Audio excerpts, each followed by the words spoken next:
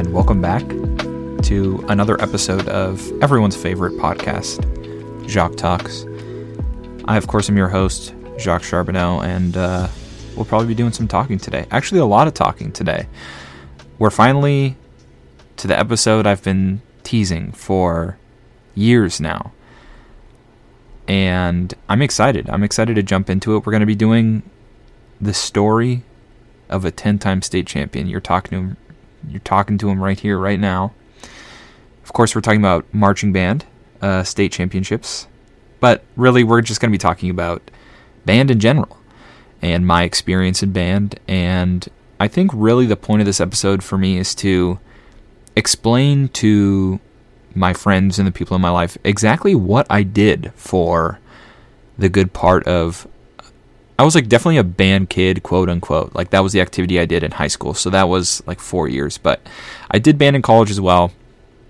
It's a lot different in college, but we'll get into that. Obviously, it was something I did in college. It was definitely like my activity, but college, it's easier to branch out and do other things. Obviously school's a big thing and you're actually living with your friends. So it's not like in high school, a lot of my friends were just the people I did band with, right? But I obviously had really, really awesome friends in band in college, but I also had all the guys I lived with. None of them were in band, and so it was a lot of different dynamics doing band at college. And college is more about kind of pumping the crowd up and getting the players hype and the stadium hype and stuff like that, whereas in high school, it's actual competitions, right? Obviously, a little bit of a spoiler by saying I'm a 10-time state champion, but it's probably what I'm going to title this episode, just kind of to flex and also entice the viewers to listen. So yeah, I'm excited. It's going to be a really nice talk. Honestly, unless this ends up being really weird and stupid, I'm like kind of thinking this might be one of my best episodes, or one of the episodes I would point people to go listen to, or that's what I want out of it at least, because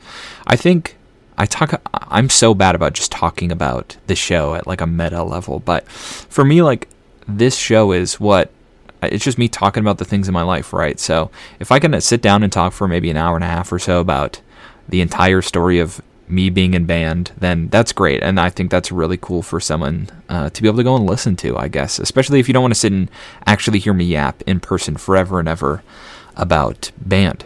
Anyways, without further ado, maybe we'll do a little recap first. How's my week been? 3rd podcast episode in a row in subsequent weeks. Very big deal.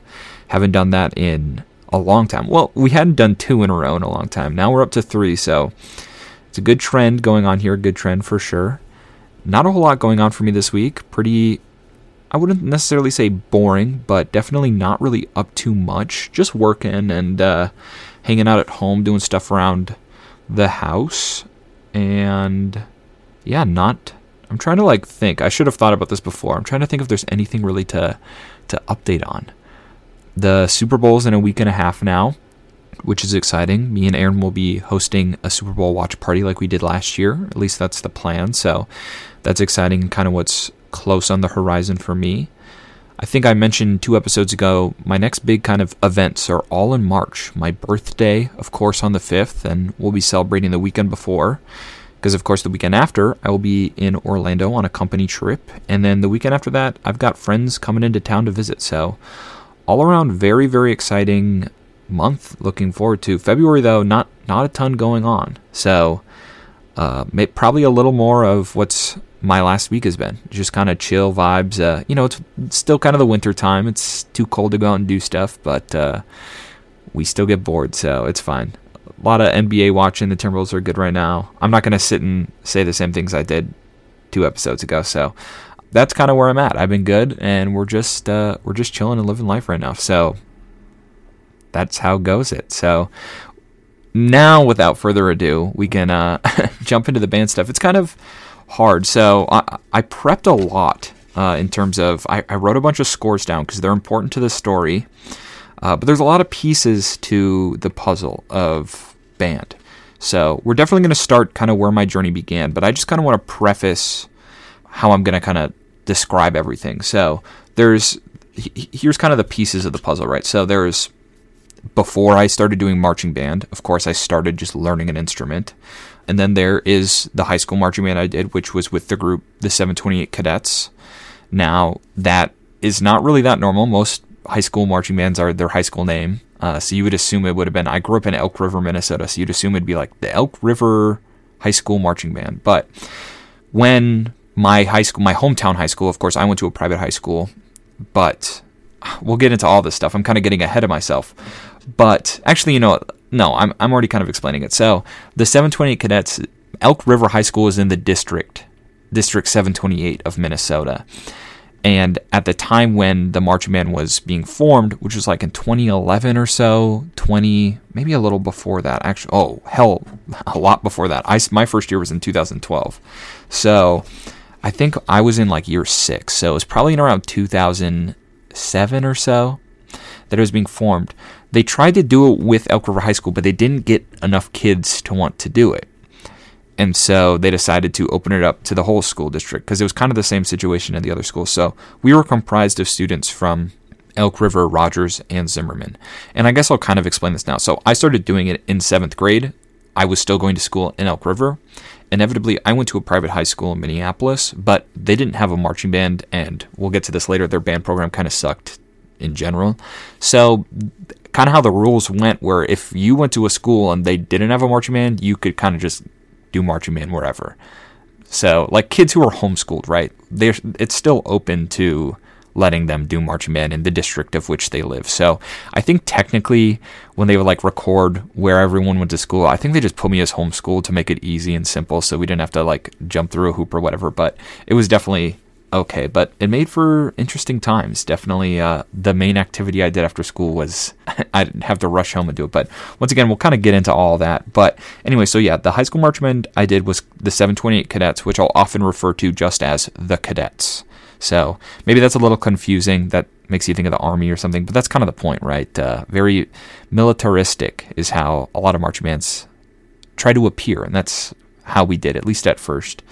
And then there's 2 other groups that I did as well in high school, all under the same umbrella, but technically they had different names. So I was in River Valley Percussion Theater and River Valley Sound. So same situation. Both of those are a winter drumline and a winter hornline group. Now, I'm kind of getting ahead of myself once again, but essentially during the summer months, the spring and summer months, we would do marching band, and then in the fall and winter months, we would compete indoors in like winter. The groups would kind of separate, right? So that's like the winter drumline, or like that's the typical when you think of like a competing drumline. They're in a gym.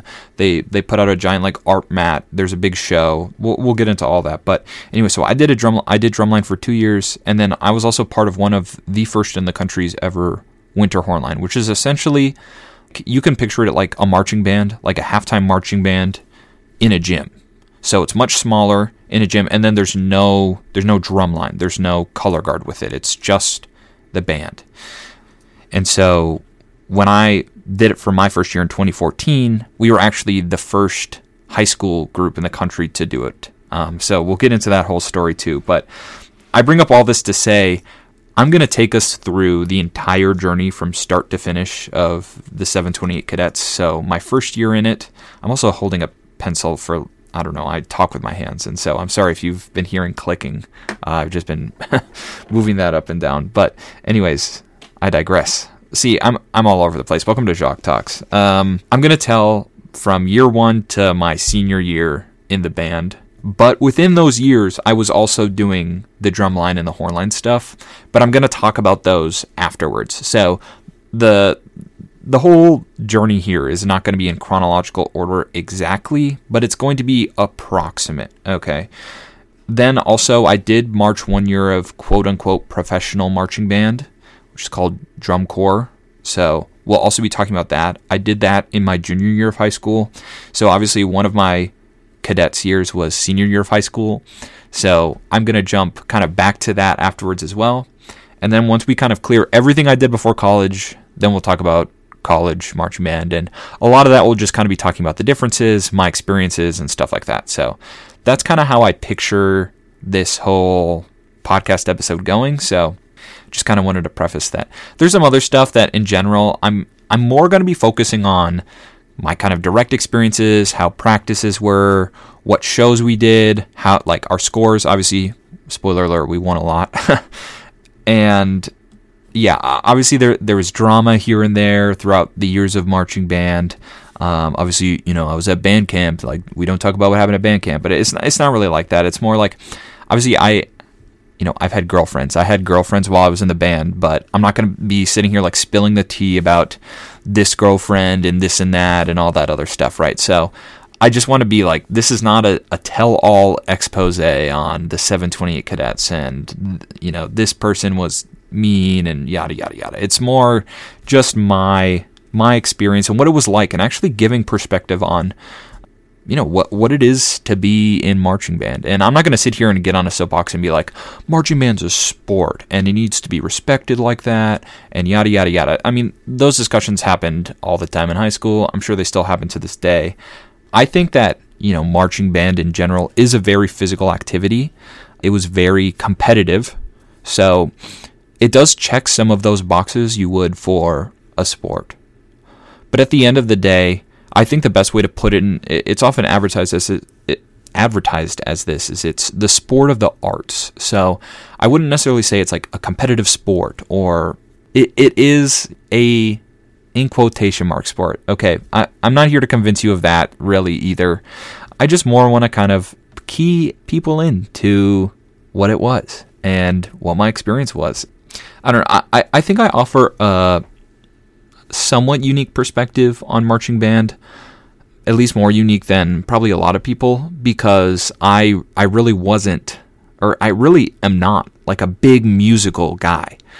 Not like musical theater, like in general music. Like I don't play an instrument anymore, really. I kind of would like to. Obviously, it was a big part of my life for so long, but I definitely didn't do, outside of like showing up to practice, doing our performances, I was not really into learning instruments and like being a big band kid, because I loved sports, and I wish I had done sports too. Parts of me regret not doing that, but at the end of the day, I chose to do kind of what I was good at and what I enjoyed, so all that to say is I loved marching band and I respect the hell out of it, and I have no regrets about it, and I wish I had done more of the kind of professional level marching band stuff, but at the same time, I fully acknowledge that a lot of marching band stuff is really corny, very silly, very almost like childlike a lot of the time, which would kind of bother me, especially in college.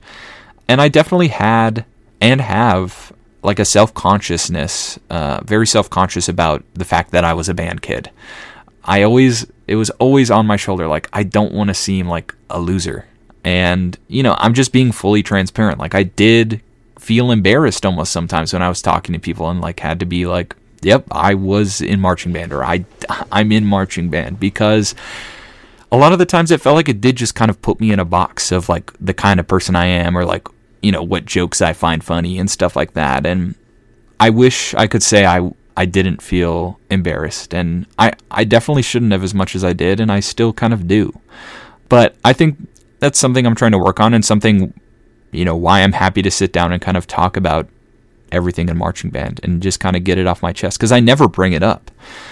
And part of that, once again, is just because I'm embarrassed to be like seen as this band nerd, and I shouldn't be. So anyways, I'm just kind of rambling on now. That's kind of all the precursor to everything. So let's jump into the beginnings. By the way, if you hear like a swiping noise or whatever, I actually have a couple like flashcards full of scores and data and stuff like that. So I do have notes. I'm trying to cover as much ground accurately as possible here, because a lot of this is very. Someday we'll make a movie about this. I swear. This is an amazing story, a journey, quite frankly, of one kid and one group. I definitely was not alone. Marching band is not a solo feat. I did have a solo though. We'll get to that. Don't worry. I'm just lining you up here. I'm getting you excited. So we can flip all the way back to technically 5th grade. In my middle school district, or elementary middle school, we didn't start learning instruments until 6th grade. And so end of 5th grade, they go, hey, do you want to be in band? Do you want to be in choir? Or do you want to be in study hall? Actually, my year, they started requiring everyone to do at least 1 year of band or choir.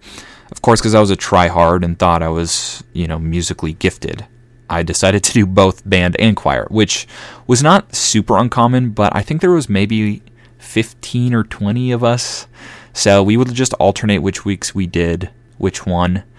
I'm not really a good singer. I don't know why I did choir. I think because I have so much musical background from, that experience, I definitely can sing in key, like, very well. I'm very, I don't even know how to say it. See, I'm not even like a musical genius, but I can sing fine, like in key, in pitch. I don't have like perfect pitch, but my voice itself is not like, I'm not ready to go on American Idol. You know what I mean? Like, my voice itself isn't very, I don't even know how to say, like, I wouldn't say it sounds bad, but it's not really a good singing voice, is all I'll say. And I have like a really funny sounding falsetto, so I really like joke singing in the car, like really high Taylor Swift songs and stuff like that. But anyways, yes, so I did band and choir because I thought I was a superstar. And so it came time, end of 5th grade, to kind of sit down and decide which instrument you're going to pick up. And so at the time, you go in and you try a couple things out, and I was trying some stuff out. They bring us into like the art room of my elementary school, and they're like, do you want to play brass or do you want to play woodwind? I was like, I think I want to play brass. And so like, okay, let's try this out. And so I tried a couple mouthpieces, and I decided I really liked the trumpet. And he was like, okay, that's cool. And my friend Kyle, who was like the only other person who had came to this try instrument out session that I knew, or I was like semi-close to, was trying stuff out. And he was like, I think I want to do trombone. And I heard Mr. DeRozan, I think was his name. I think that was his name. It's DeRozan something. I think it was DeRozan. Wait, DeMar DeRozan's a basketball player. It was DeRozier, I think, actually his name. I'm getting confused. But anyways, Kyle was like, oh, I'm going to do trombone. And the band teacher at the time, the 6th grade band teacher, was like, that's awesome. We always could use more trombones. There, a lot less people do trombone than trumpet. And I heard that and I was like, all right, I don't want to do the thing that every kid does. So I was like, you know what? Let me try that trombone mouthpiece one more time. I tried and I was like, you know what? Let's do trombone. So I switched to trombone. Lo and behold, about a month later, without me even knowing, behind the scenes, Kyle switched back to trumpet. So we'll actually get to Kyle later. He shows up. Actually, he shows up like the rest of my career. He did marching band with me at the end. Little did we know back in that try your mouthpiece out day in 5th grade, we'd be the heads of the marching band one day. But anyway, so he ended up switching to trumpet. So originally I was like, I'm going to do trumpet, and he was going to do trombone. But then we ended up doing the opposite thing. So it all worked out for the better in the end, for sure. So that's how I settled on band. So I did band in 6th grade. I have like very random memories from just 6th grade in general, quite frankly, but I remember playing this one like trombone featured song in 6th grade. It was called Taking My Walrus for a Walk. The real ones know. Shout out. Big shout out actually to my friend Jordan, who's probably the only person who would listen to this podcast who I was in band with, who played trombone with me in 6th grade. He only did band for 1 year though. But he definitely remembers Taking My Walrus for a Walk. And the other thing that was so gross is we had like a solo and ensemble night. And so I was forced to do an ensemble with all the other kids, all the other brass players who were in band and choir, so we could like practice at the same times. But the other trombones in the band did like a little trombone quintet or whatever. And right before they were going to go on, we were like waiting to watch them. And Jordan turns to me, he's like, look at this, and then like blows spit out of the trombone slide, which is normal, but the spit that came out was like straight up green, and I was like, that's disgusting. Bro's like mucusing down his trombone, like that's so gross. Anyways, sorry for the disgusting image, but that's like the one thing I remember from 6th grade band. So good times. Anyways, at the time of 6th grade, I was still playing sports. I was in my baseball era. If you want to know my middle school baseball stories, you can flip back to one of my old episodes. I think it's called like my middle school baseball glory days or something like that. And anyways, at the time, my friends Corey and Zach were going to do marching band. And it's because Corey's older brother had already been doing marching band for a couple of years now. And Corey, because of his older brother, they let him sneak in and do it a year early. So they let him do it when he was in 6th grade. But in my district, the first year you're allowed to do marching band was in 7th grade. So Corey had done 6th grade, and he convinced our friend Zach to do the winter drumline in 7th grade. So it's like the summer after your grade is that year for you. So the first year for marching band for me was the summer of 7th grade, so the summer between 7th and 8th grade. But during the 7th grade school year, they had done the winter drumline stuff. And so Corey and Zach were both in drumline. And so was Corey's older brother, Jake, who I don't know if I should be saying all these names, but I kind of am. They're ambiguous enough names. Just don't search these people up on my Facebook profile. I don't think any of these people listen or will listen to this episode, but who knows.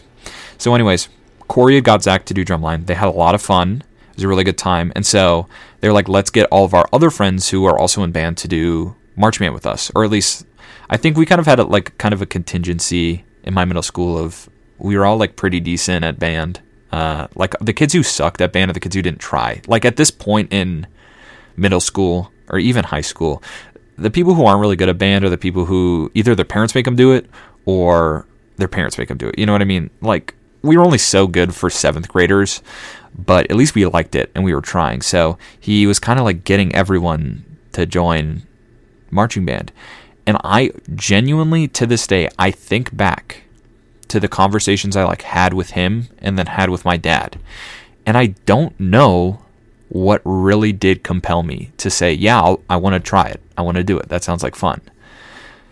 Because at the time I was doing baseball and I came home and I said, Mom, Dad, I think I want to try doing marching band. And they're like, we don't have the money and you don't have the time to do both band and baseball. And I, in my little kid brain, little being, an 12-year-old, I decided I wanted to do marching band. And I think, like thinking back, I think I knew I was okay at baseball, but I just wasn't spectacular at baseball. I wasn't a star hitter or anything. I had my good moments. I was MVP of the lower bracket of my 6th grade tournament. But I don't know, I just felt like I had more to bring.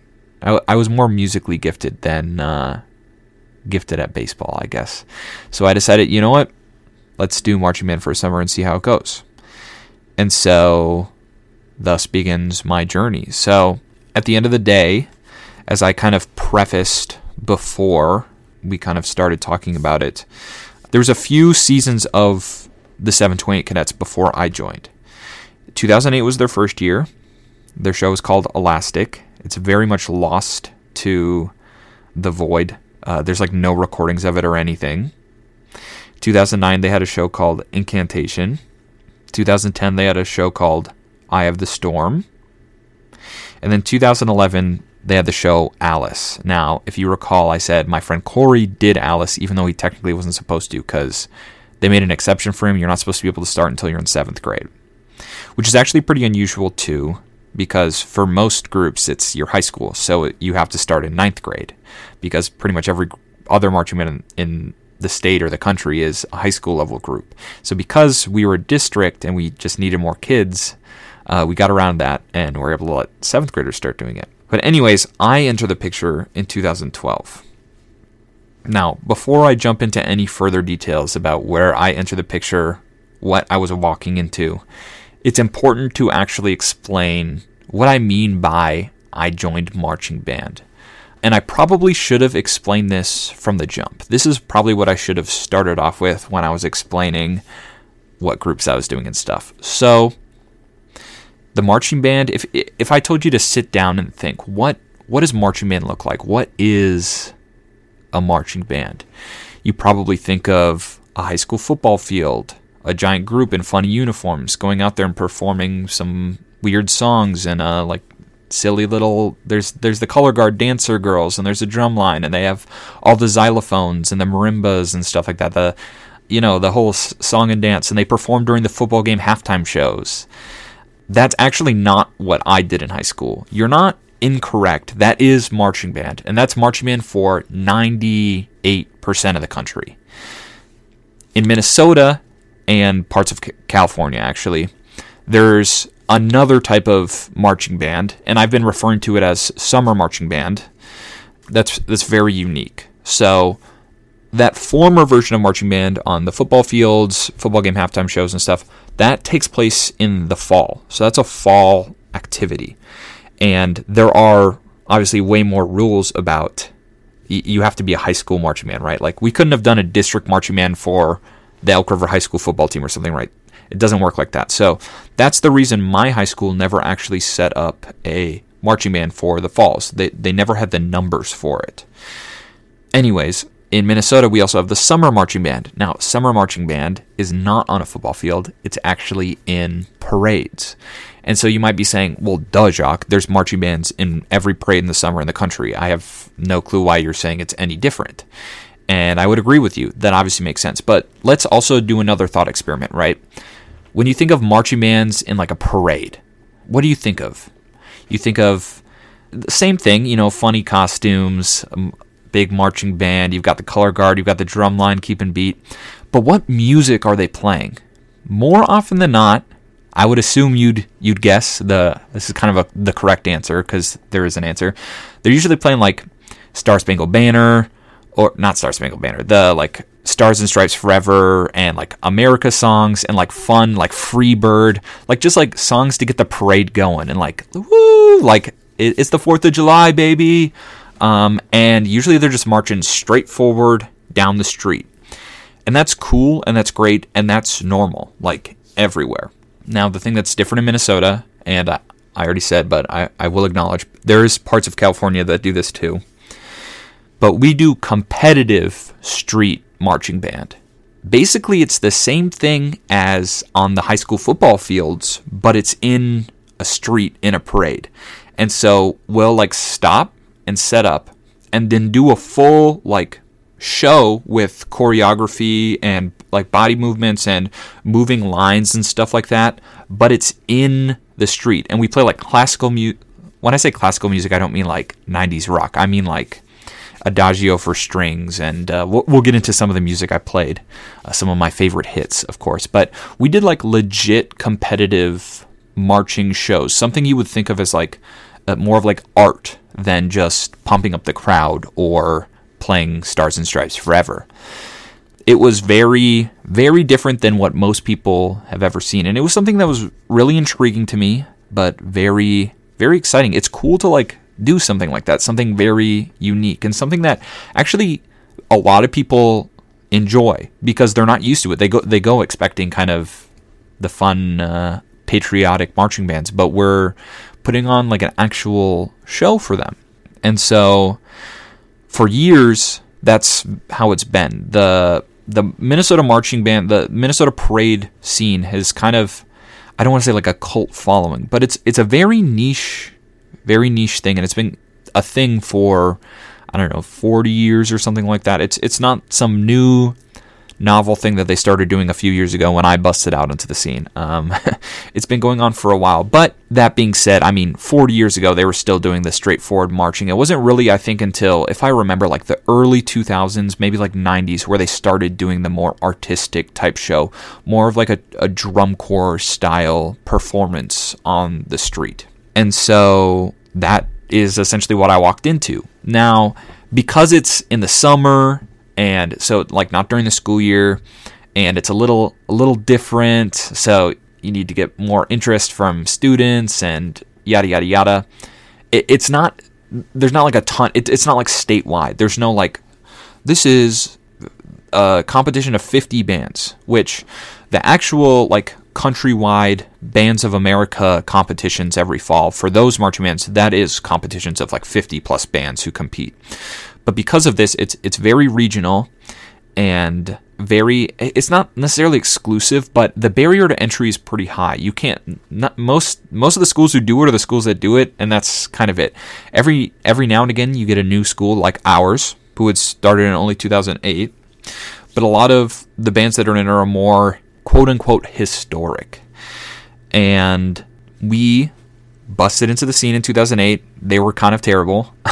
2009, not that great. 2010, not amazing. In 2011, as I said, the show was called Alice. So these show names are, you can think of it almost like theater. So there's a theme to the show. It's a theme that drives the music, what the color guard, what their dances are, and like what costume they're wearing and stuff like that. And so in 2011, their show was called Alice, and it was about Alice in Wonderland. Like, that was the whole premise of the show. Now, I never watched it myself. I was not in the group, so I don't really know the music or anything like that, but I know it's like Alice in Wonderland themed. And so in 2011 with the show Alice, for the first time in group history, they actually won class champion at the state competition. Basically, how it works is there's generally 3 or 4 classes depending on what the competition is, and the classes are just based off of school size. So because we were comprised of 3 schools, we were always in the biggest class, and so we were generally in class 4A.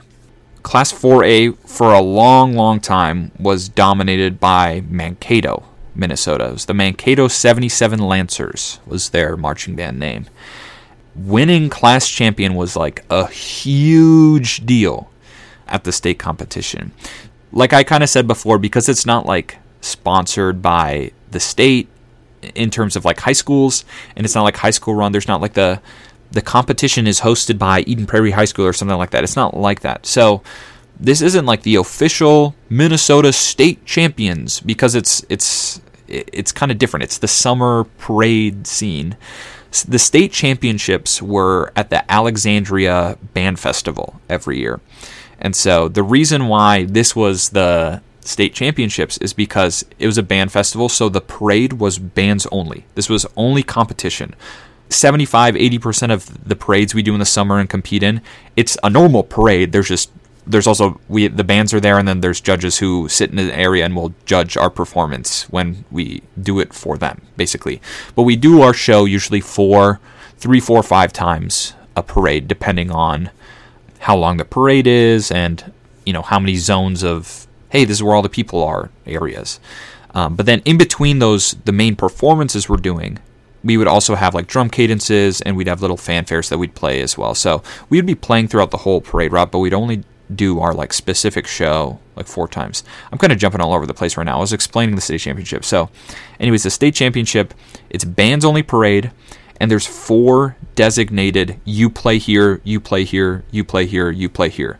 So it's strictly competition. There's no fanfare, there's no drunk guys screaming for you to play Freebird. It's strictly for the band competition.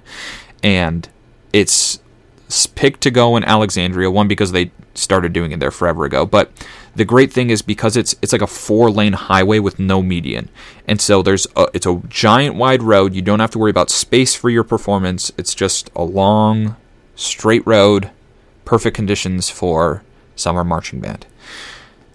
Anyways, so that's where state competitions are every year.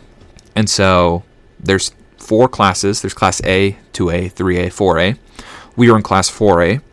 And so in 2011, they had won class championships. Now, the bigger award is not just class champion, it's grand champion. So it's number 1 marching band in the state. So winning grand championships is what is considered state championships. And in 2011, the 728 cadets had won class championships, but they had not won grand champion. Park Center won grand champion from class 3A. So they were technically like a smaller school, but they had a higher scored show.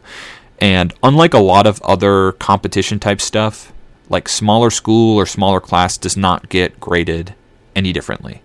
Basically, a lot of the times the 4A schools do have an advantage because obviously they're bigger pool, more money and stuff like that. But that's just kind of how the cookie crumbles, okay? So it would be a little funny if the class 1A champion was winning state every year just because they were judged easier. So that's how they do it. But anyways, that's the scene. This is where I enter. For the first time, we'd beaten Mankato, and from that point on, we became rivals with them because we were the first group to take the throne from them from class 4A in a long time. Now, in 2012, our show was called Tribal. I just realized I'm already like a half hour into this whole thing, and I've hardly begun. So this is going to be a long episode. I don't apologize, but strap in. So in 2012, our show was called Tribal, And obviously, if you think back to 2012, what was the big thing? Like, the Mayan calendar is going to end, the whole world's going to end. So the whole premise of our show was we are like tribal people, and I don't know, it's like hard to explain. At the end of the day, I have some audio clips. We're going to listen to some parts of some of my different shows throughout the years through all the different groups I did. But I don't have something to play for tribal. But you just have to trust me. It was a pretty good show. But at the end of the day, it was, unfortunately, a step back from Alice. And throughout the season, we had definitely been underachieving based off of kind of where the trajectory of the group had been going. You know, you win Class Champion one year, the next year your aspirations are winning Grand Champion. But unfortunately, we were losing again to Mankato throughout the course of the year. It was a very tough year, but it was kind of more of a rebuilding year because obviously I joined as a 7th grader. We also got a large number of other 7th graders and other, not even necessarily 7th graders, but a lot of other 8th, 9th, 10th graders joining that year as well. Whereas the year before was kind of like a build up of the previous couple years of kids doing it and finally hitting a point where they were good and complete. And so we got a little in over our heads, planned a little higher. We got a bunch of new kids to join, including myself, because of the success that they saw. And we did kind of take a step back. And so at the time, I do want to give a subtle shout out. I'm not actively shouting them out because I kind of do hope they never listen to this. But the instructors of the band at the time were Steve and John. Both of them super, super awesome guys. But they had been with the group for a couple of years at that point. And Tom was the creative director of the marching band as a whole. Tom and Steve and John, after everything, they were kind of like the creative minds of everything with the group. And Joe was in charge of the marching band. So those are the 4 guys to note. And we slugged through the year, and we got to the Alexandria Band Festival.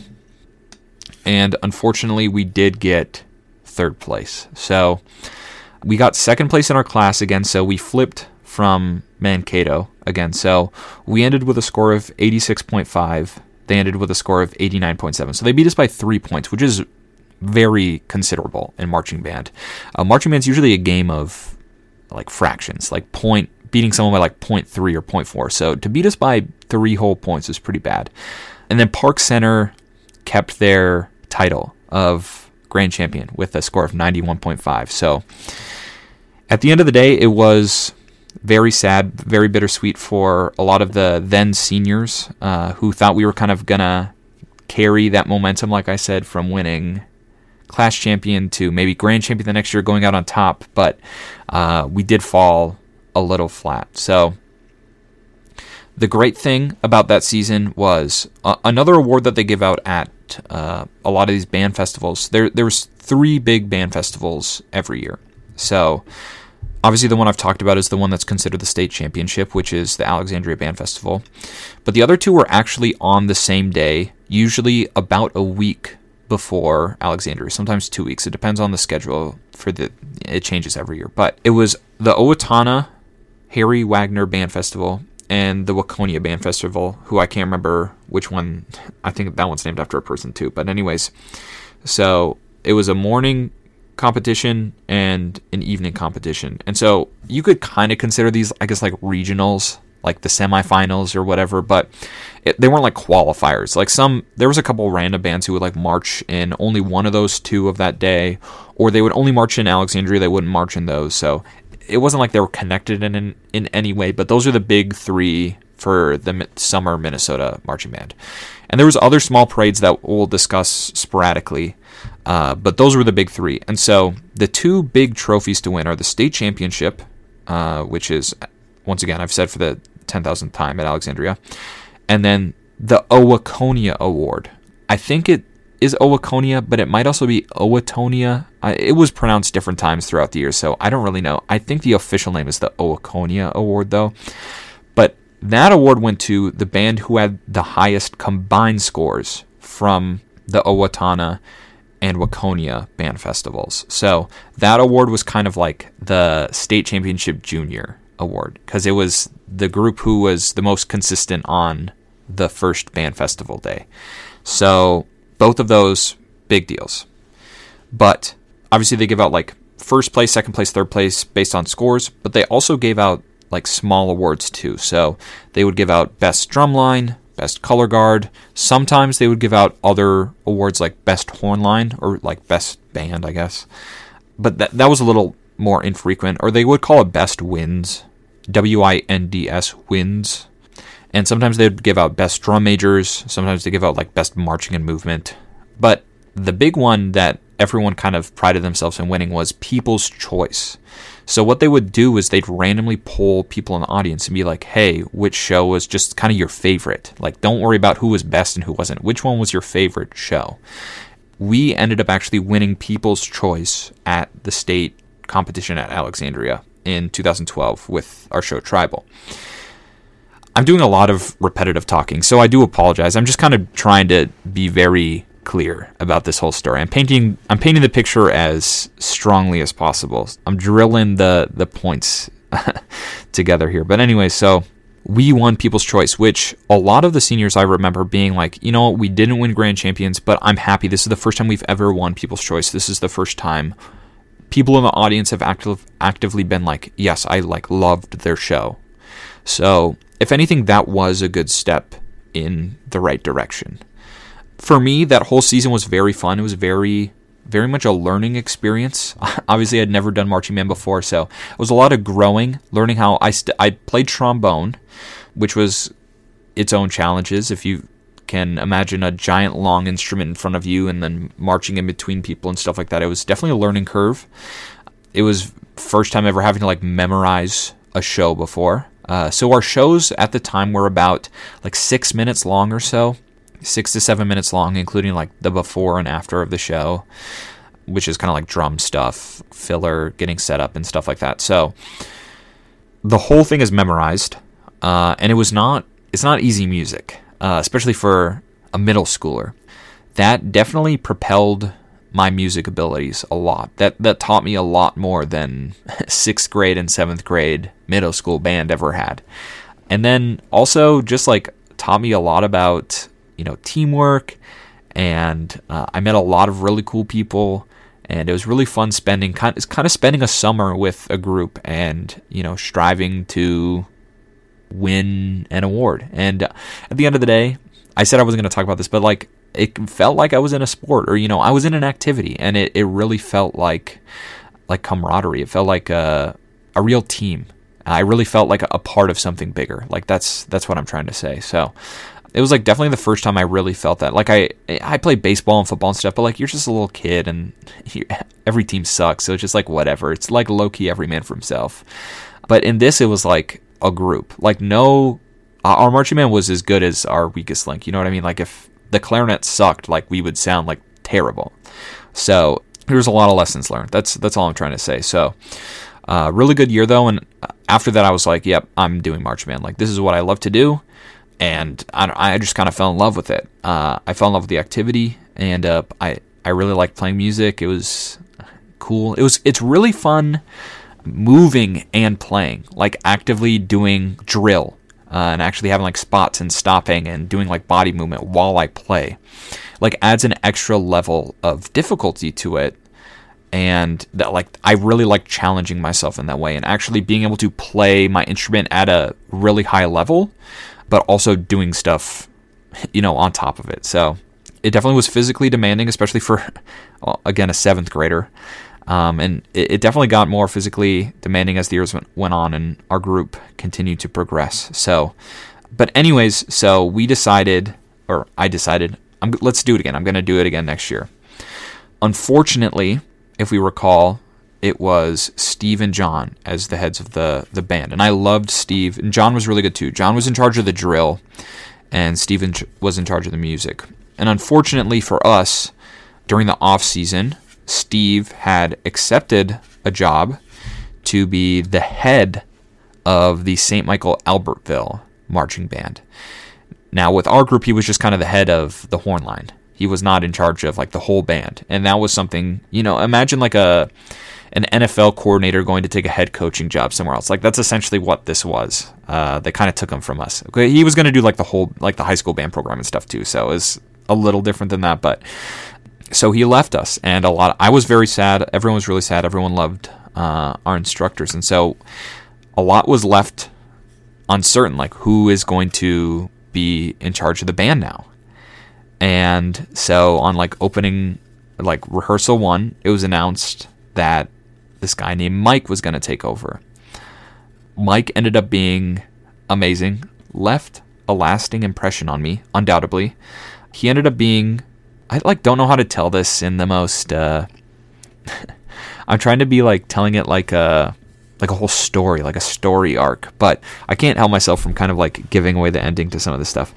Mike ended up being in charge of the horn line for the next 2 years. Tom was still the head of the whole group. Joe was in charge of the drum line, but Mike took over in charge of the horn line for both music and marching. And he had a lot of experience. I'm not going to like sit here and talk about all of that stuff, but he ended up taking over. And so Tom's vision for the next show was, our show title in 2013 was A Simple Gift. The music we played, obviously, if you're familiar with like the Sultan Shaker dance, like Simple Gift, like da da da da da da da da da da da. I'm not going to sing any more than that, but that's like the music we played. But the theme of the show, or the like creative aspect, the visual aspect of the show, was we did a show about the Tin Man from The Wizard of Oz. So we had one of our performers dressed up as the Tin Man. All of the color guard wore this like yellow costume, so they were like the Yellow Brick Road. And so we did a whole show based off of him like being like rusted, and then the color guard like oiled him up, and then he became loose, and then he like started moving around and stuff. And then we had these giant hearts, and he was like trying to get one of the hearts, and so eventually our show ends with him getting the heart and running off down the Yellow Brick Road with the heart. So that was kind of the creative side of our show. But the music we played was A Simple Gift. And so actually this show has a very special place in my heart. Maybe it's up there between this show and one of the other shows we'll get to as my favorite show. This show was what made me, like, if I fell in love with marching band, like in the show Tribal, like this is what made me decide, like, I definitely considered, like, do I want to do band, like, forever? It was so cool to me, and everything kind of just clicked. They kind of dialed it back in terms of the complexity and scale of everything. We simplified everything down to exactly what our drumline was good at. The music was exactly written to fit the strengths of our band. Yeah, it was just like a very, very clean show, and we were so excited for it. In our first competition, we did them like way better than we had done with Tribal, and I think people started to realize, like, hey, this could be another good season like Alice. And Alice was always in like everyone's ear, talking about like, we got to get back there, we got to get back to winning our class and stuff. And it was a really interesting experience for me not being a part of that show, but a lot of the older members of the band had been. And so just learning lessons from them and trying to get back to, like, I wanted to, be a state champion too. I wanted to win our class, and I wanted to reach that peak. And so our first big band competition of the year was in, let's see, I wrote all this down, but I'm trying to interpret this. So I figured it out. So I like remember it, but I'm trying to remember which of these scores was for which event. So it came down to, we were competing near the end of the season. It's like a 6, 7, 8 week series. It's like our marching performance, like from the first parade to like the last parade we did, it was like about 2 months. And so there was like a 3-week stretch every year where we were doing parades like every other day. It's like at the end of June was like the big, these are the most important parades. So the Owaconia and Alexandria were both usually right at the end of June. And so the competitions leading up to that were kind of like prelims, like get a little taste for it. They didn't matter as much, but obviously you want to win every parade. The day before Alexandria, or I can backtrack. This is like minor notes because it didn't really matter. So the Owaconia Award we won. We beat Mankato at both Owatonna and Waconia. That was like a humongous deal for us. We had never won the Owatonia Award before. I'm like making less of a deal about it right now, but it's because I didn't write the scores down, so I'm trying to like recall this off the top of my head. But I remember like I said, we were kind of doing well in performances, and then we went and did the Owatonia, or we did Owatonna and Waconia, you know, and that was the first or maybe second time we had marched against Mankato that year, who, if you recall, were kind of starting to be a little bit of rivals, because we beat them and then they beat us, and we beat them at the Owaconia. Or I'm just going to refer to it as that if that wasn't clear. So when I say we won the Owaconia or the Owatonia, they're interchangeable. It means we won the two parades, right? So that was a big deal. But then the next week, 2 days before Alexandria, we had a parade in St. Cloud, and we competed against Mankato in that one, and they beat us 87.6 to 86.8.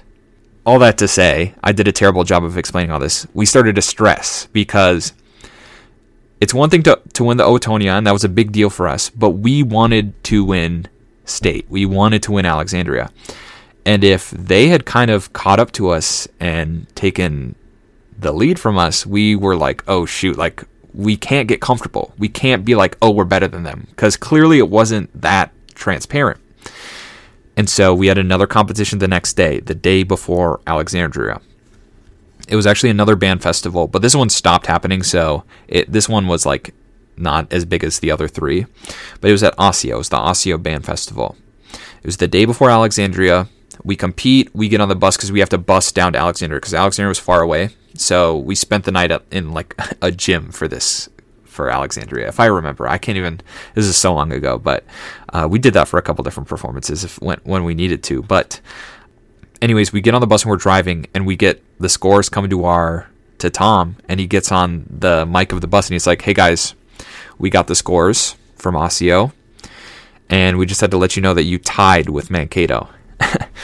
That was like, oh my gosh, we were so stressed because we'd beaten them the last week, then they beat us, and then the day before the state competition, we were tied. And with all my heart, I and everyone else in that bus wanted to beat them so bad. Like, we wanted to win so bad. And that year, Park Center had kind of been having a down year. Who was the one who had won Grand Champion the last 2 years? And so we were like, this is our year. If we beat Mankato, not only are we going to win our class, like, we could win Grand Champions.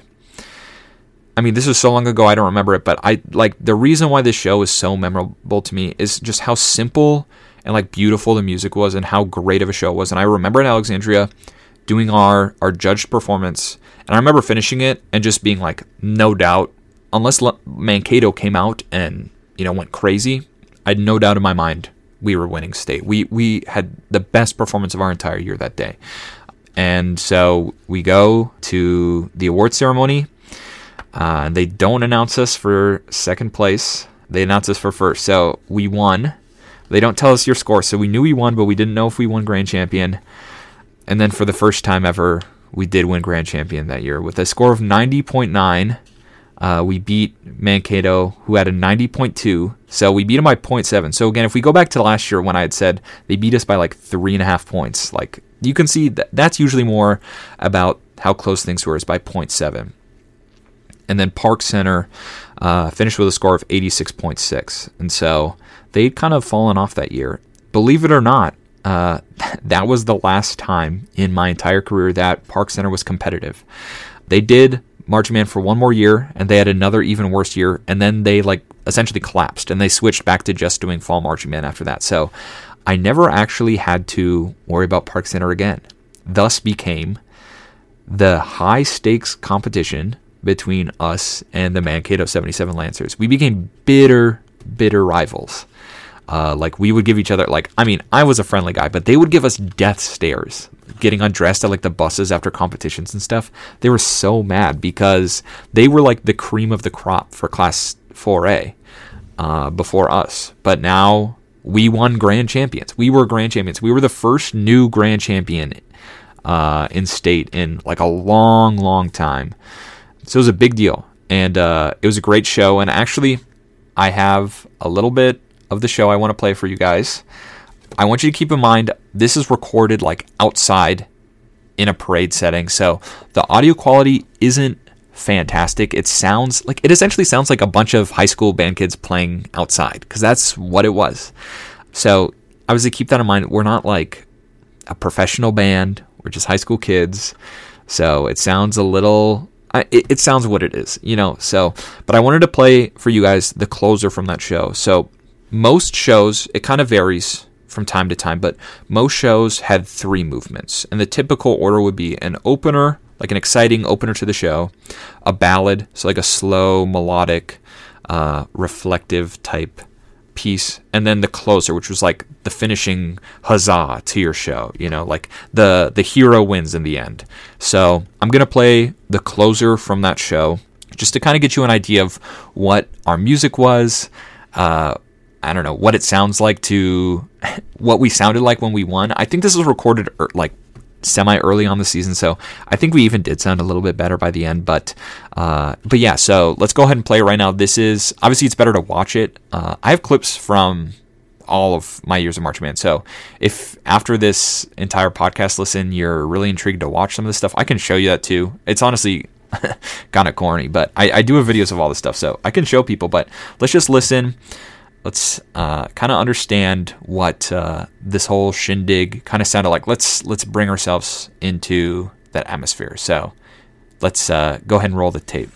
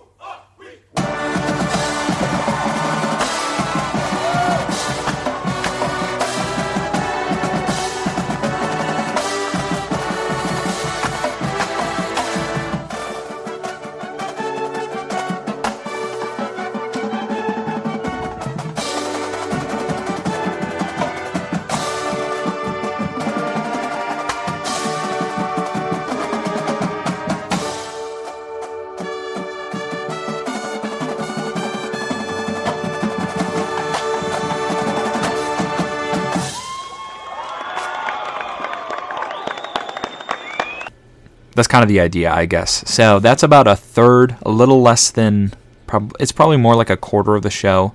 The closer is usually kind of the shortest movement. Yeah, the whole show is probably like 6 minutes or so. I'm not going to play the whole thing. There's one other show we'll play that I will play the whole thing because that one probably is my favorite show. But I just kind of wanted to give an idea of what the closer sounds. And you could hear probably, maybe if you weren't really picking up on it, like you can go back and listen and you can hear the simple gift tune throughout the course of it. So that's, that was the theme of the show. That was the music we played. So all in all, really, really good year. And that year was kind of hard. It was the last year with some of the seniors that year I was pretty close to. I had marched with them for like 2 years at that point. So it was tough to say goodbye to them, but it was time to move on to our next season. So this is the point where I started actually doing the winter drumline stuff and the winter hornline stuff. Like I said, we're not going to talk about that quite yet. And honestly, the fact that we're already at over an hour, I might just do the summer marching band stuff, and then we'll talk about the rest of the band stuff in a second episode, because I don't really want to film a 3 hour, or it's less about, I would sit in here to talk for like 4 hours about all this stuff, but the odds of someone wanting to sit down and listen to this whole show, I think people are going to get, I don't know about bored, but let's split this up into 2 episodes. I'm deciding now. So let me continue finishing through my summer seasons, and that honestly might even take us to 2 hours. We'll see what goes down. So, but just know this is when I started to do some of the other groups as well. So that kind of played a factor. Not really, I guess, though. But anyways, so we officially won state champions. We were officially top of the state. And that was a big deal. We kind of had started gaining momentum in the community. It's kind of a silly way to say that, but I mean, we were a lot more people knew about us, like in my hometown, and we fundraised some more money, and it was kind of becoming a bigger spectacle. So we ran it back the next year. A lot of the same people joined. Symbol Gift actually was like a big reason for our success. Is a lot of people had joined in the tribal year, but because of, even though we had a down year, the show was still really cool and really trending towards how our show started trending, which I'll kind of start to explain. But it got a lot more people to join as well. So we had a giant group of students my age in Simple Gift. So my 8th grade year, a bunch more 8th graders joined.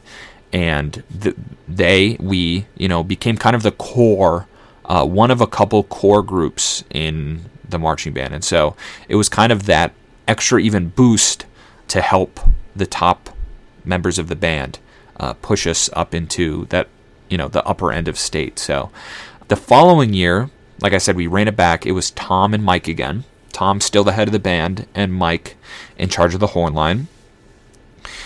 Now that we'd won state, we'd done the unthinkable, right? It was like the quickest turnaround from going from like new group to winning state, like ever.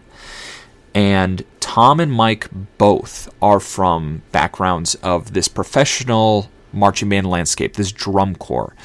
Like I kind of already been describing, the street marching band scene in Minnesota is very like artistic, very much not just like fun songs, let's play. Like some bands still did that, but it's very much more of like a performance, very much more of like a blend of theater and band than it was just straight up head down, play, a fun rock song and, make the crowds happy. Nothing wrong with that, but that's not what ours was. And so the next year, Tom decided to really, really lean into the like production side of it, the like theater side of it. So we did a show called Spectacular, and the whole concept of it was our marching band was a traveling sideshow. So we had like a member of the color guard, you could technically consider him, but he was like the ringleader of our circus sideshow.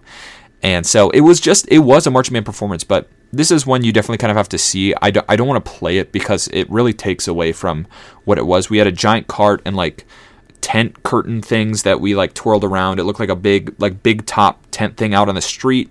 And it was this whole big show. And our whole, like from start to finish, the show was like 9 minutes. It was a really long like performance. And it was a really, really big deal.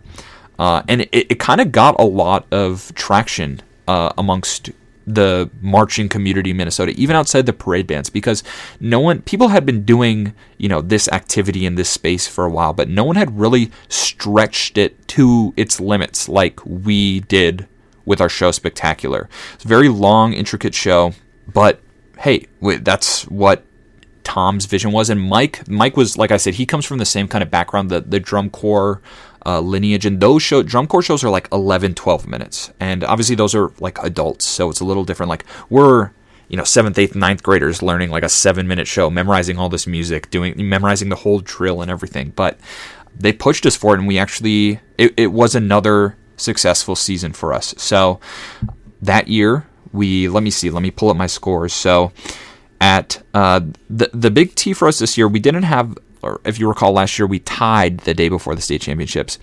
The T this year was that at the Owatonna-Waconia shows, the morning Owatonna, we actually lost to Mankato. We lost 81.7 to 81.3, so we lost by 0.4, and Mankato won best wins, which was very, very hard, and this is where I'll kind of get into the best wins category. So usually at like random parades, they'll award best drumline, best color guard, and stuff like that. But the best like horn line awards only ever happened at the band festivals, because that's really only when there was a judge specifically dedicated to listening to the music and judging the horn line.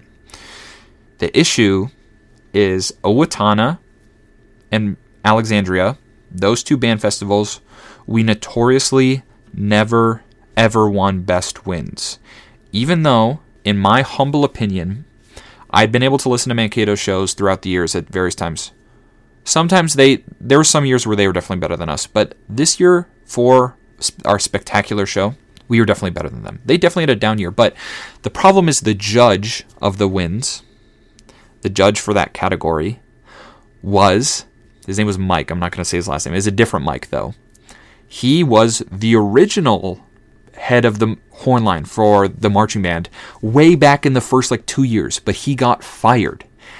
And so it was the worst kept secret because he never outright said this, but it was the only obvious way why he consistently scored us lower than we should be is because he had a vendetta against us. And so we never ever won wins. And so we ended up losing at Owatonna by 0.4. And it was really because we scored lower than them enough in wins in the music section. And it was really, really tough because, frustratingly, we wanted to win the Owatonia Award again, or Owaconia.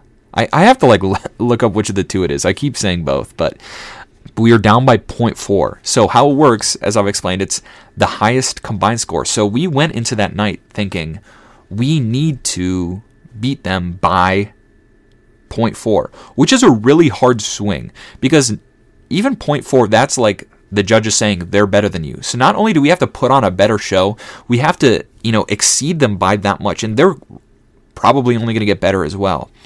But in the biggest twist of the night, which was the craziest thing is they don't announce what your score is when they're and in second place. They just say who it is. They don't say what your score is.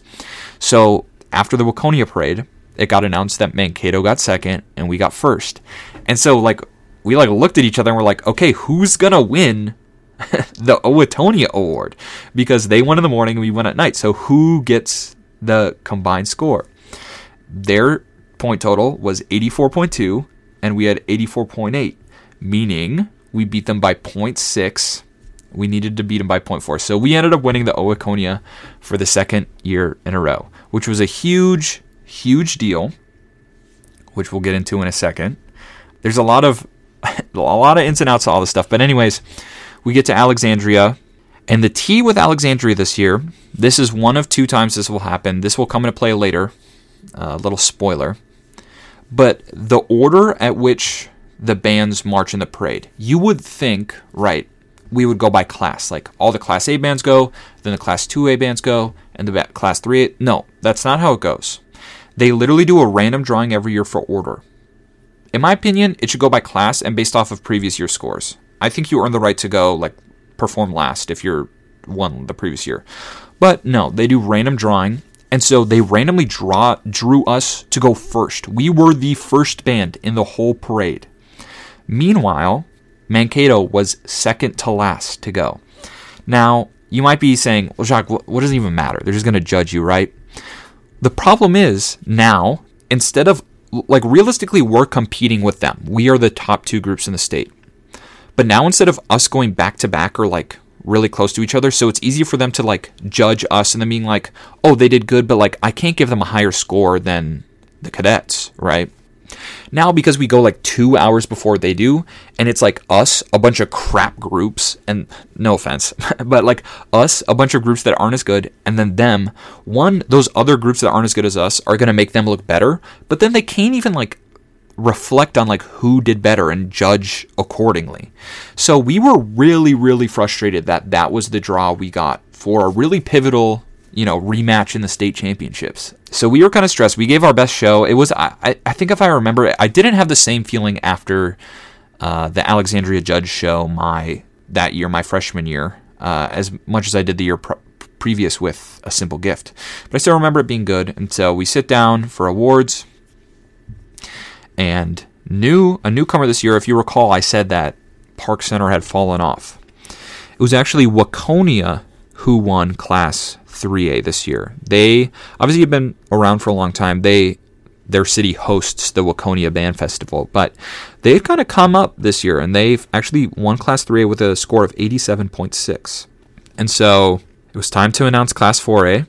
We were very stressed. And of course, they know how dramatic it is and stuff. So they get to second place, and they're and in second place, and they just pause, and everyone's oh my gosh, oh my gosh, oh my gosh.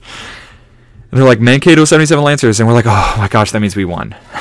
Because, I mean, like, we're the, whatever. So, and then we won again, and we won Grand Champion again. So it was a really, really big deal. And so the crazy thing is, once again, we find out the scores after, which it'd kind of be nice to know in moment. But they do that so, like, no one knows who wins Grand Champion. It's like a whole announce and stuff. But Mankato finished with a score of 89.8.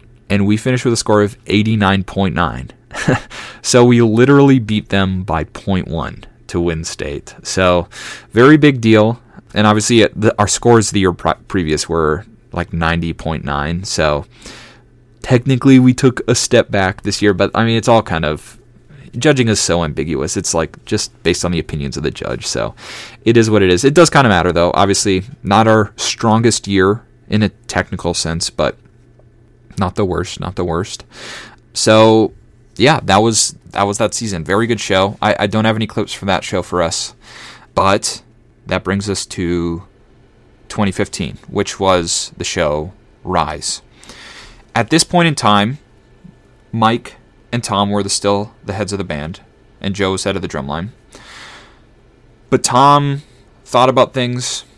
Him and his wife just had a baby, and he'd kind of done everything he sought out to do with the group. You can respect that, I guess, at the end of the day, because he proved he can come in and lead our group to a championship, proved it wasn't a one-hit wonder, and then his life kind of took off outside of, I mean, he's just a teacher with the band.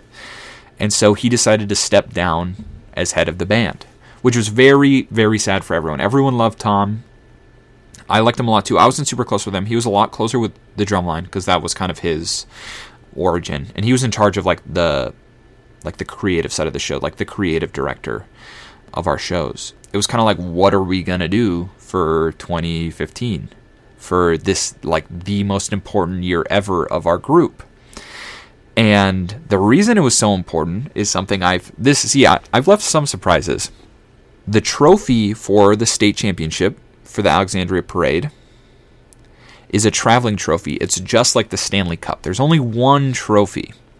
And it's the same for the Owatonia Trophy. So the winner of that trophy, who wins the morning and night festivals, get a different trophy than like the winner of each of them individually. And so the Owatonia Trophy and the Alexandria Band Festival Trophy, if you win it, the next year you bring it, and the next winner gets to keep it. The exception is if you win 3 years in a row, they retire the trophy in your honor, and they make a new trophy. So it was a massive deal. We had won 2 years in a row, and this was super, super rare. Only 3 groups had ever retired the Grand Champion flag. It was technically a flag at Alexandria. It wasn't a trophy. It was a trophy at the Owatonia, but only 3 groups ever had retired the trophy before us. Litchfield did in 1989. Irondale did it in 1993 and 1996. They actually won 6 in a row, which is pretty crazy. And then Waconia did it in 2006. So I kind of said Waconia came up out of nowhere. I mean, they'd been prominent historically. But in 2014, they kind of came back into the fray. But anyways, so in the, some 40, 50 years of these competitions, only 3 groups ever had won 3 years in a row and retired the trophy. So suddenly the pressure was on because, we wanted to retire the trophy. We wanted to be the three-peat. And suddenly, this was the big kind of talking point from Mike the entire season before we even competed, during our practices and everything like that. It was, the target is on your back. I actually felt that. It went from being everyone's oh, the 720 cadets are the newcomers, oh, it's so fun to have a new band, to everyone wants to beat you. They do not want you to, they want to be the group that knocks you off. You know what I mean? It's like that in any stage of competition with, something that important on the line. I'll skip the fanfare. Really what I haven't done in this podcast at all is kind of describe the preparation, the band camp that was a thing, the hours and hours of practice we put in. We didn't memorize our show overnight. We learned it over the course of, we would do winter rehearsals. That's when we started. The end of winter is when we kind of started kicking things off, in around February time frame. And then in around March, it starts picking up to like twice a week rehearsals. And then at the beginning of May is when we start to kick into high gear of rehearsals on the weekends. I think we would do that in like March too. But a lot of my like Saturdays and Sundays would be band rehearsal, like all day, and just learning the music, perfecting the music, learning the drill, getting good at that, putting the music with the drill, and it was just a lot. And I didn't, that's not too exciting. There may be some stories I could tell from band practice and stuff, but really that's kind of the nitty-gritty stuff that we don't really need to, I guess, go into as much here. I can talk for hours and hours about all the little stuff with that. Definitely worth talking about, but I'm going to go into a rabbit hole about like the water bottles we would get and like the different, not rituals, the different, just like the different things each section would do and stuff at any point of band or group, or like I guess rituals is one way to put it, but it wasn't like rituals. I'm going to just shut up. So yeah, it was a lot of work, a lot of hard work got put into this. And actually something I completely escaped my mind is at this point in band, I was actually not on trombone anymore. Now, I had switched to playing baritone. Now, if you don't know, the marching baritone, or the baritone, is essentially just a valved trombone. So it was essentially like I was switching to trumpet, but it still played lower and darker sounds like a trombone does. There's just no slide with it anymore. And the reason I made that switch is after doing marching band for 2 years, I decided I think I want to continue to get better and continue to grow and eventually do the professional group, the professional marching band. It was something really cool to me. Obviously very, very challenging. Those are like audition groups. You don't just join with your high school and stuff. So unfortunately in those groups, there's no trombones. Because it doesn't really work practically. The slide is so long. I kind of mentioned this earlier in the episode, but it's a lot, like much more challenging to be doing maneuvers and like playing music really fast and stuff like that with the slide. So I switched to using baritone so I could start to almost like train to do the professional type marching band stuff. I stuck with trombone in like high school band. I didn't switch to sit down baritone, but I chose to do marching baritone for my marching career, I guess you could say. So I started doing that in Spectacular, so our second year of winning. And so I mentioned this once. Our show for the third year was called Rise. The premise of the show was a phoenix. It was about, the opener was, we played Dies Irae, which is very, very common. I'm not going to sing that one, but you could look that up. It's Diesirae. It's like used in a bunch of commercials and movies and stuff, but it's like exciting, like the Firebird, going crazy. And then our ballad was the phoenix dying and turning to ash, burning up. So we played Adagio for strings, or an arrangement of that. Very beautiful. One of my favorite pieces I've ever played at any level of music. And then we played Festive Overture for the closer, and it was the phoenix rising from the ashes and flying once again. So I can get into the minute details about, we had a uniform change this year, and there was like drama with it because like we had vests, and then the vests never came in time. So our uniform was really just like a compression shirt with this like fire art on it. It was like really weird looking. If you're curious, I could show you sometime. Obviously, I don't have that ability, but we came through with this new show. And so what we wanted to do again was kind of start to push the boundaries, more of what we could do with the show in the street. But we had 2 issues arise for us this season. After our previous season with Spectacular, where we had a really long show, very intricate, lots of props and moving parts and stuff like that, the Minnesota Board of like marching bands came together because enough other groups complained that we were kind of doing too much. And so a bunch of groups complained that were like, their show is like twice as long as ours, and we feel like that's not fair. And so instead of other groups adapting to kind of where we were pushing the boundaries of these shows, they decided to impose a rule where the maximum time a show could be was, I think it was 4 minutes and 30 seconds, but it might have been 5 minutes. It was in between there. But your timer started when the first member of your show crossed this line that they would draw, and then you had 100 yards, so like a football field, You had 100 yards to do the show, and the timer stopped when the last person in your band crossed that line going the other way. So basically, once someone crossed the line, your show started, and you had to be across the other line within 4 minutes and 30 seconds. So they kind of screwed us, which was unfortunate. So that kind of put a limit back. It kind of capped back into what we could do with the show. And it was a frustrating constraint in terms of, where we were kind of taking our shows and where we were pushing ourselves to go musically, like the amount of music we were playing and what we could do with that. Like, in reflection, it was kind of a fun constraint, and honestly, it was for the better. It made for a more fair, I think, across-the-board competition, where we couldn't kind of just do whatever we wanted in every other school. Like I said, we kind of had started getting, more money, and more people were joining and stuff, so we were becoming a bigger thing, and I think a time limit is kind of fair, especially when across the board for, like, competitive drumline, football marching band, or not football, like fall marching band and the pros, they all have time constraints too. So it's like, yeah, it kind of makes sense we have one too. So that was one big thing. And the other thing that we had that summer is we actually, for the first time, were doing a trip. And so we ended up doing the 4th of July parade in St. Louis that summer, which was really, really big deal. They have, like, I don't know if it's the biggest 4th of July parade in the country, but it's like televised. It's not, the Macy's Day Parade or anything like that, but it's a big deal. So their rule, though, is there's a band from, like, each state who goes and performs in it. The funny thing is, as I've, made the point multiple times, no one else in the country does what we do. Their shows are all marching straight forward to, like, a patriotic tune or something like that, especially on the 4th of July.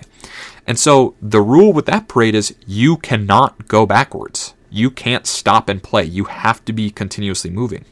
That was obviously a problem because we didn't do that. We would stop and play, like, our ballad and stuff like that. And so we had the heads of the parade, actually, this is kind of getting ahead of ourselves because this happened in the 4th of July after the state championships, but we went down to St. Louis and did a practice, and we invited the heads of the parade, and we're like, hey, we technically violate the rules of not continually moving forward, but can you watch our show and tell us, like, what you think? Like, are you going to tell us not to?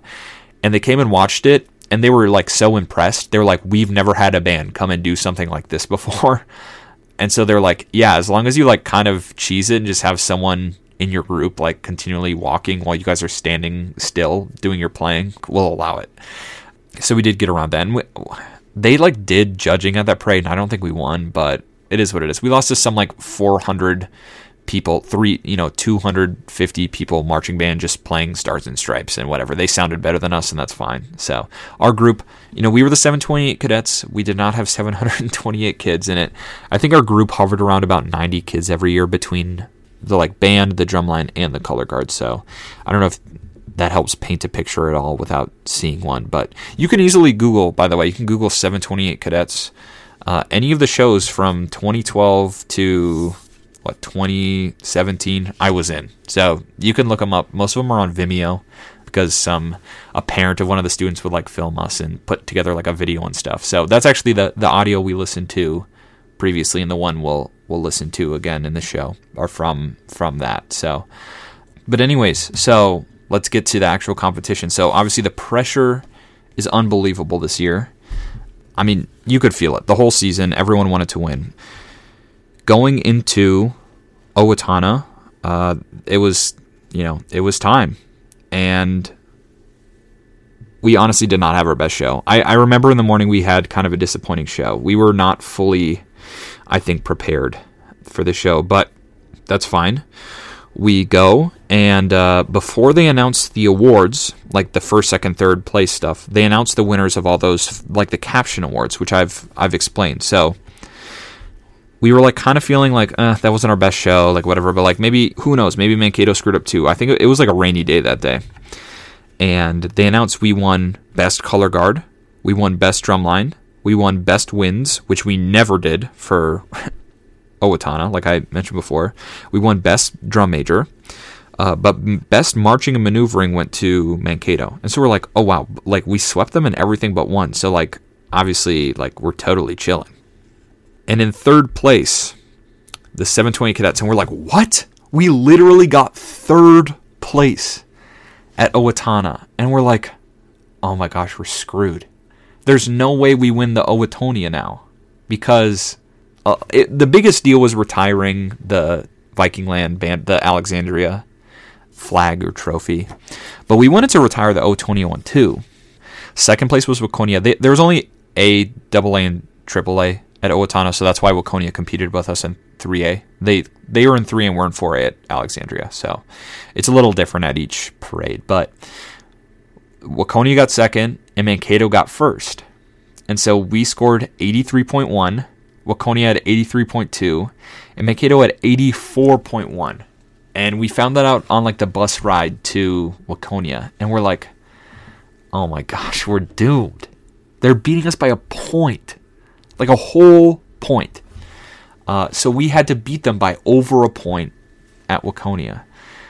I don't know. It definitely lit a match in us. I've never been at a more tense practice. I probably have, but like our practice before the Waconia show, or like warming up and stuff like that. I mean, it was depressing, but also like determined. We can't have a bad show again. You know, it's not in our hands anymore. We're already down by a point, but we're going to have to try our best. And so at the Waconia show, we go through, I remember it, and I remember it being a really good run through of our show. Anyways, that night we ended up getting first place. Mankato got second. And so much like the year before, we had no clue who was going to win the Owatonia, because Mankato won in the morning and we had won at night. We just kind of all held our breath and crossed our fingers. And so they go, and the winner of the Owatonia, and retiring the trophy. And we're like, oh my gosh, winner. And so we won the Owatonia again. We retired the trophy, and we're like, oh my gosh, it was like a giant release. Like, how did we come back? And so we actually ended up scoring 84.0 to Mankato's 82.3. So we beat them by 1.7. Very big deal. And we retired the Owatonia. So, I mean, everyone was speechless. It was crazy. It was the highest of highs. But we knew the job was not finished, because we were not going to be satisfied unless we finished the job and retired Alexandria and won there too. So we had a very strong week of practices. I think we had one other parade. It was like a business trip. Like, I felt like Kobe Bryant, you know what I mean? Like, we were so locked in. Like, we were winning this thing. Like, no question. And I remember having a pretty strong run. Our show was like very fine-tuned. We practiced that so much. And there isn't really much tea with this one. We went through and we won Alexandria. So we retired the flag. Very big deal. We won 92.1 to 90.9. So we won by 1.2, which is pretty substantial. And on top of that, if you haven't been following along, 92.1 is actually the highest score I've read at all. It's the highest score in the past 4 years. I don't know what the scores were in the years before that, because obviously I was not in the group. But it was a big deal. It's a big year for us, and we were very successful. We retired the trophies. Only the fourth group ever to do that in the history, 50-year history of the parade. So the sun set, and we were happy. And my career was a success. So at that point, we were 3-time state champions, and you're wondering, Jacques, how do you get to 10? Okay, you've only got 2 years left. How do you get to 10? And I'll tell you how I got to 10. It's, once again, I've just spoiled it. It's the other groups I did. Okay, so settle down. All right, I didn't win all of them in summer marching band. I won some drumline state championships. Okay, you can chill. We'll get to those. But yeah, the next year was 2016, and our show. Mike came back, Joe came back. It was the same crew, and we were on top of the world. There was no pressure this next year.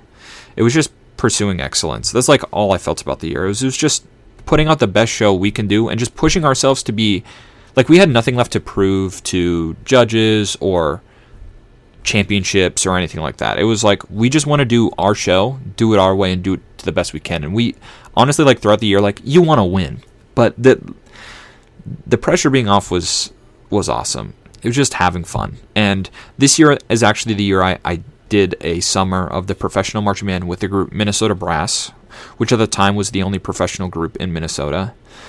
Actually, I think the second group that's now in Minnesota, their first year, I think, was that same year, if I remember. Anyways, that story is definitely for another day. just to keep in mind. So I was doing this marching band. I was doing the professional stuff. I keep saying, I keep using the word professional. It's like professional in quotation marks, right? Because it's not the NFL. I wasn't getting paid to do it. But it's like the major leagues, I guess. That's probably a better way to put it. It's the major league marching band. Anyways, our show that year was called Dare to Dream. I'll talk about the show a little bit. We're gonna listen to this show here on the podcast. I'll kind of spoil how it kind of went. So we had a really successful year. We won the Owatonia Award again. We absolutely clapped. We won 82.4 to Mankato's 77.1. They were not good the year. We won 3 years in a row, and we were like, okay, bye-bye. Call us daddy, you know? And so we were like, yep, we're beasts. It doesn't even matter. And we get to state, and let's harken back now. I told you, if you remember our second year, this spectacular season, we had to perform first, and Mankato performed second to last. The same thing happened for us this year, and we were frustrated about it, but, once again, the pressure wasn't really on, but we performed second, and Waconia performed last.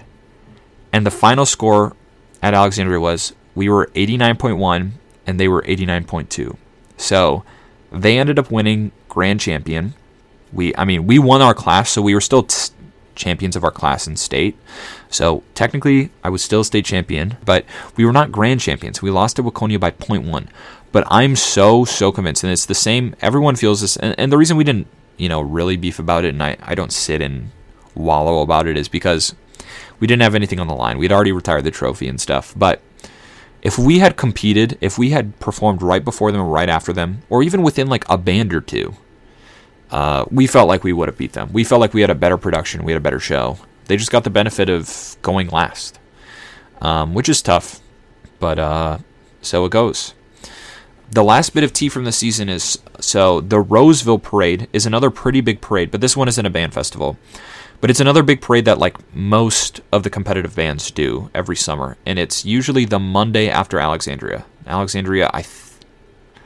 Gosh, it's been so long. I think Alexandria was on a Saturday, but it might have been Sunday, and then Monday was Roseville. But Roseville is always on a Monday. And Litchfield is a band who, if you recall, are one of the bands who have retired the trophy. But Litchfield essentially kind of stopped competing in the big band festivals because, I don't really know, they thought they were too good, or they leaned more into the fall marching band, but they would still do the summer marching band. They just wouldn't lean into being competitive and stuff.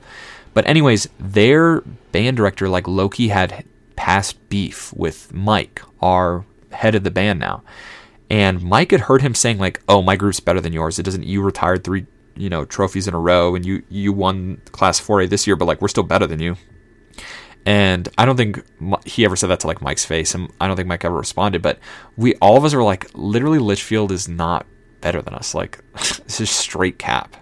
Well, anyways, at Roseville, that was the only parade we competed with Roseville, or with Litchfield that year, was at Roseville, and they beat us by literally some miracle. I swear, if my right hand on the Bible, if you were there, they were not as good as us. The Roseville parade is so annoying because the streets are so narrow, and our shows are so conducive to a wide street. We do a whole thing. Once again, maybe I already said this, but I've got to show you. If you're really invested, if you're this far into the podcast episode, next time we're hanging out and there's downtime, I'm not going to bring it up. You could be let's show me an actual show, right?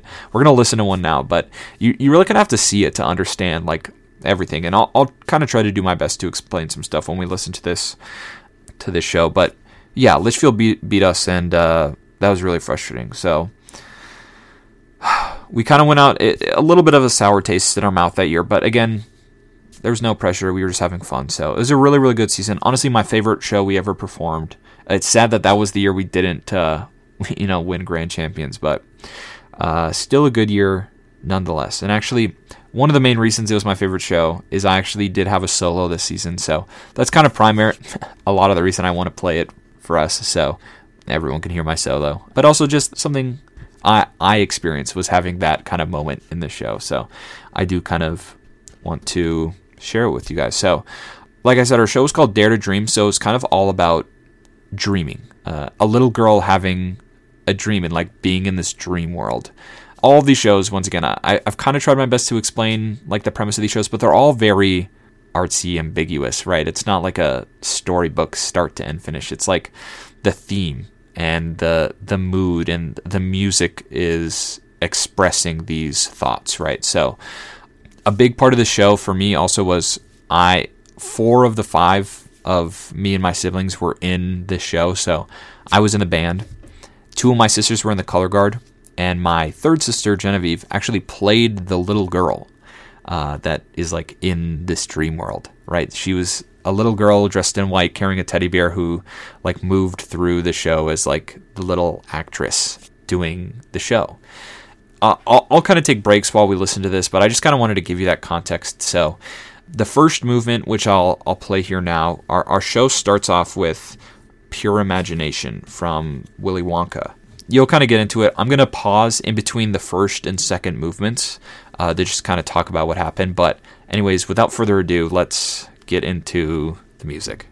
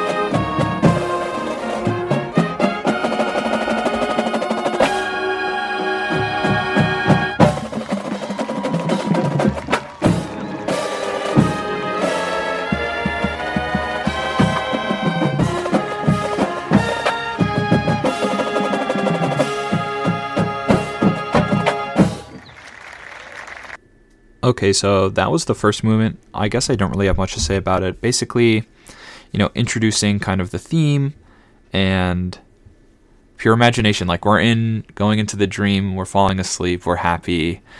It's a good time. And so we had our big prop for the show was a bed we pushed down the street, like it was on wheels, obviously. And then we had like windows, and so we kind of like performed around those props. And so my sister, who's like the little girl, would be in the bed and like express like falling asleep and stuff like that. So that's kind of how you can picture the setting here. So that was the opener, kind of like light, fluffy. I don't know necessarily like falling asleep, but like we're in this dream state. And so the second movement, instead of being like a ballad, which is kind of how I explained it usually goes, is opener, ballad, closer.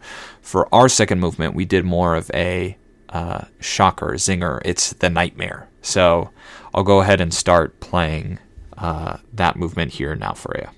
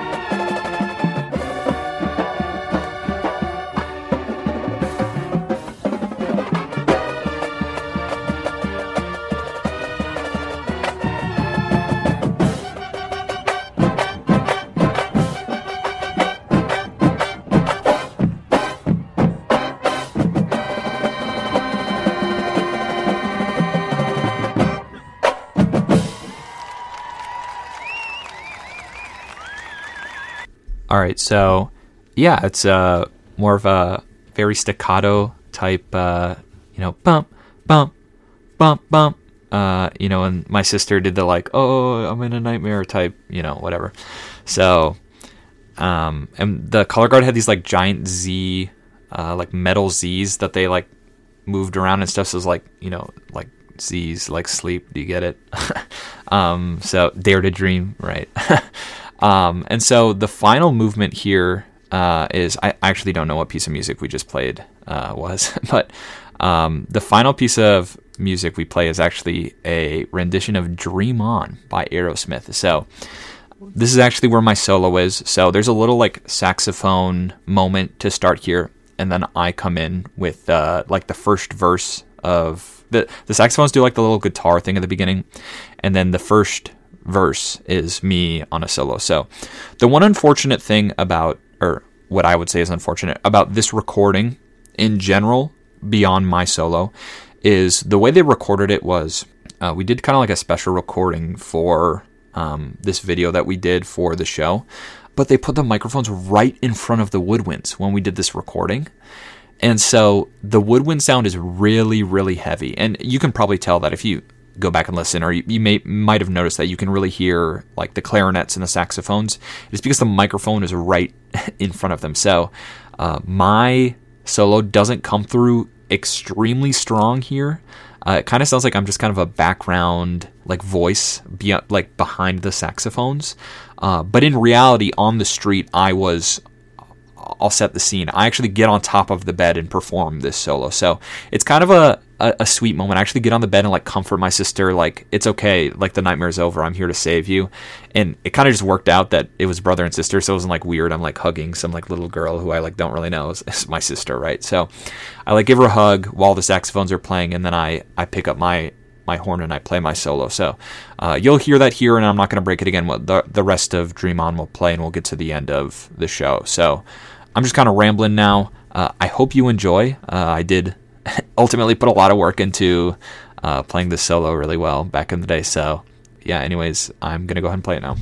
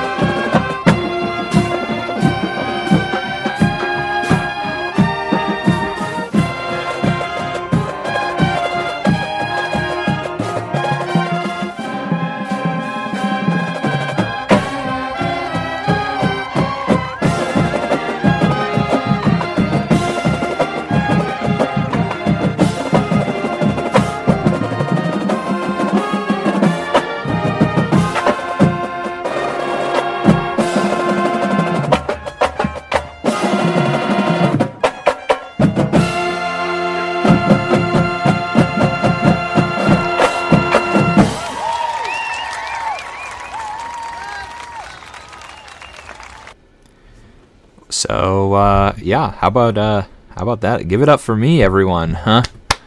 Woo!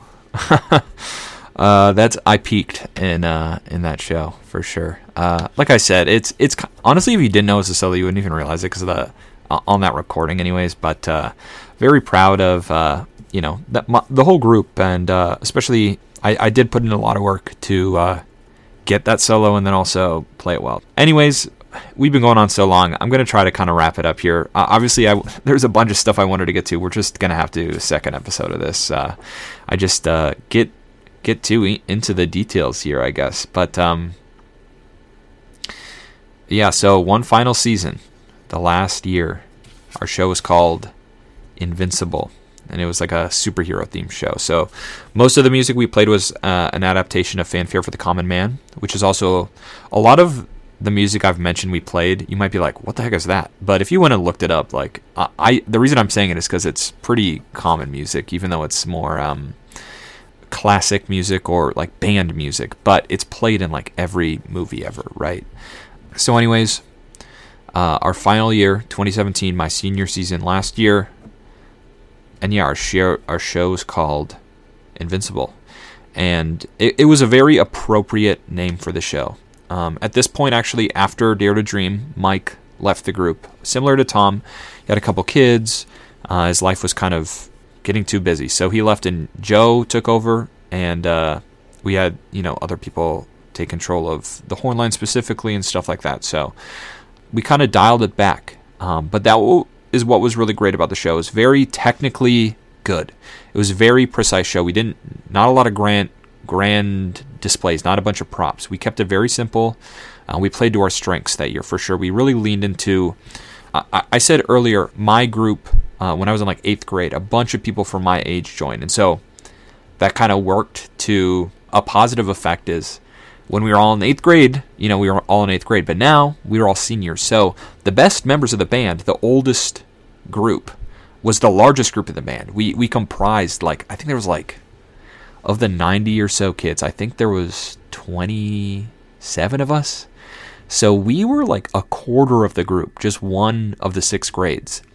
So it was kind of a big deal. It was a big deal for all of us, obviously.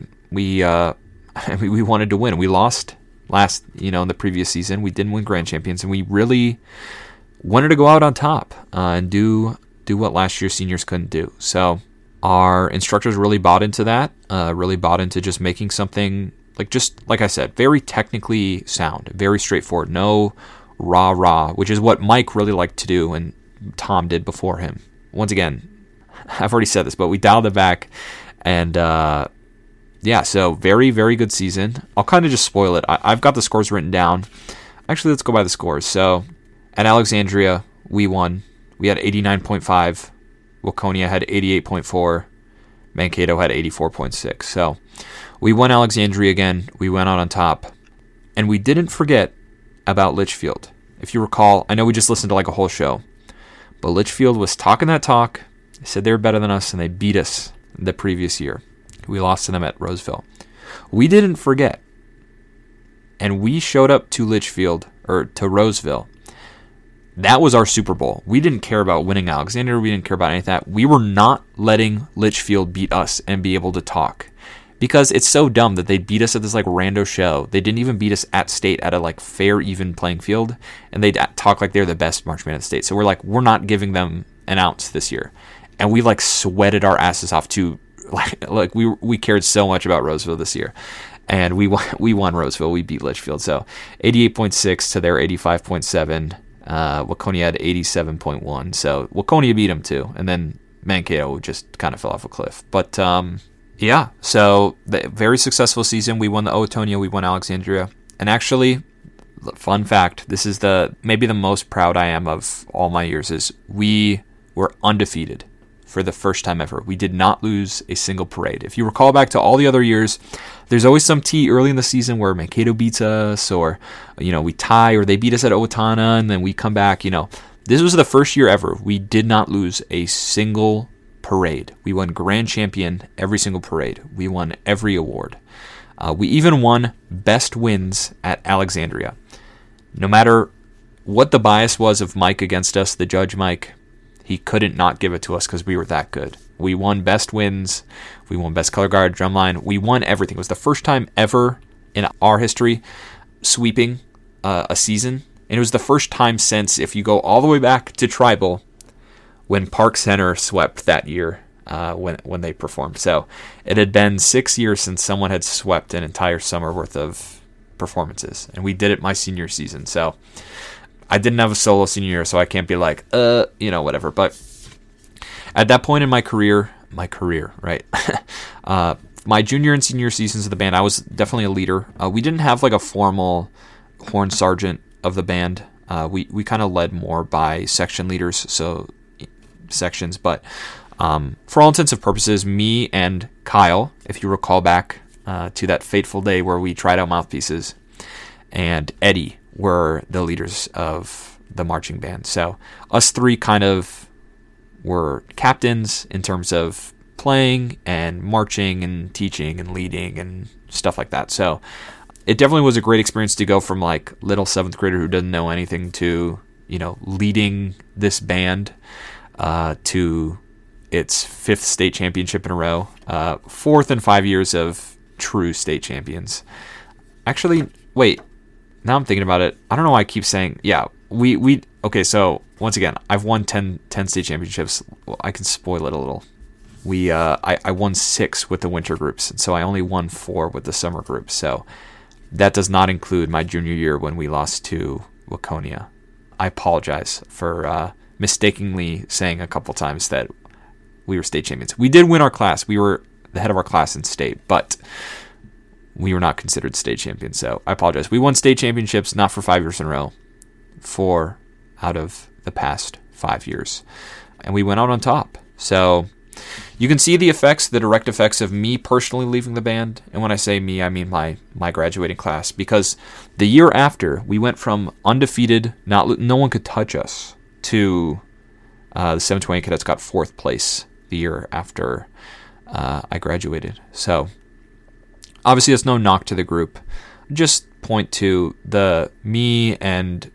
I'm not even trying to show, but like me and my class were a really, really big part of the group for those years we were successful. And they got 3rd place the year after that, and then COVID happened, and then the years after COVID, they haven't done like official scoring. They switched to just doing like excellent or superior. I don't know, they got kind of lame.